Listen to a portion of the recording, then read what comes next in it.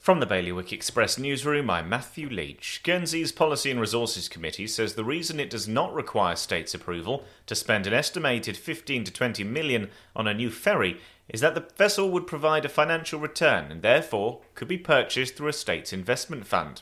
Meanwhile, the states of Guernsey are set to vote today on proposals to give extensive legal powers to their new head of financial crime, with the shadow of an investigation by the UK Attorney General's office hanging over the man already appointed to the job.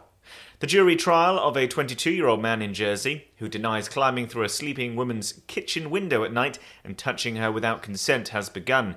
And Jersey needs to create a 10-year plan, and employers must face up to the reality of rises in the cost of living for staff, according to the owner of Jersey's first hotel to pay the living wage. For more on all of today's stories, you can visit bailiwickexpress.com. Your weather today is going to be a mainly cloudy day with a few bright or sunny spells. Wind will be a southerly light force 1 to 3, and there'll be a top temperature of 7 degrees. And that's the latest from the Bailiwick Express news team.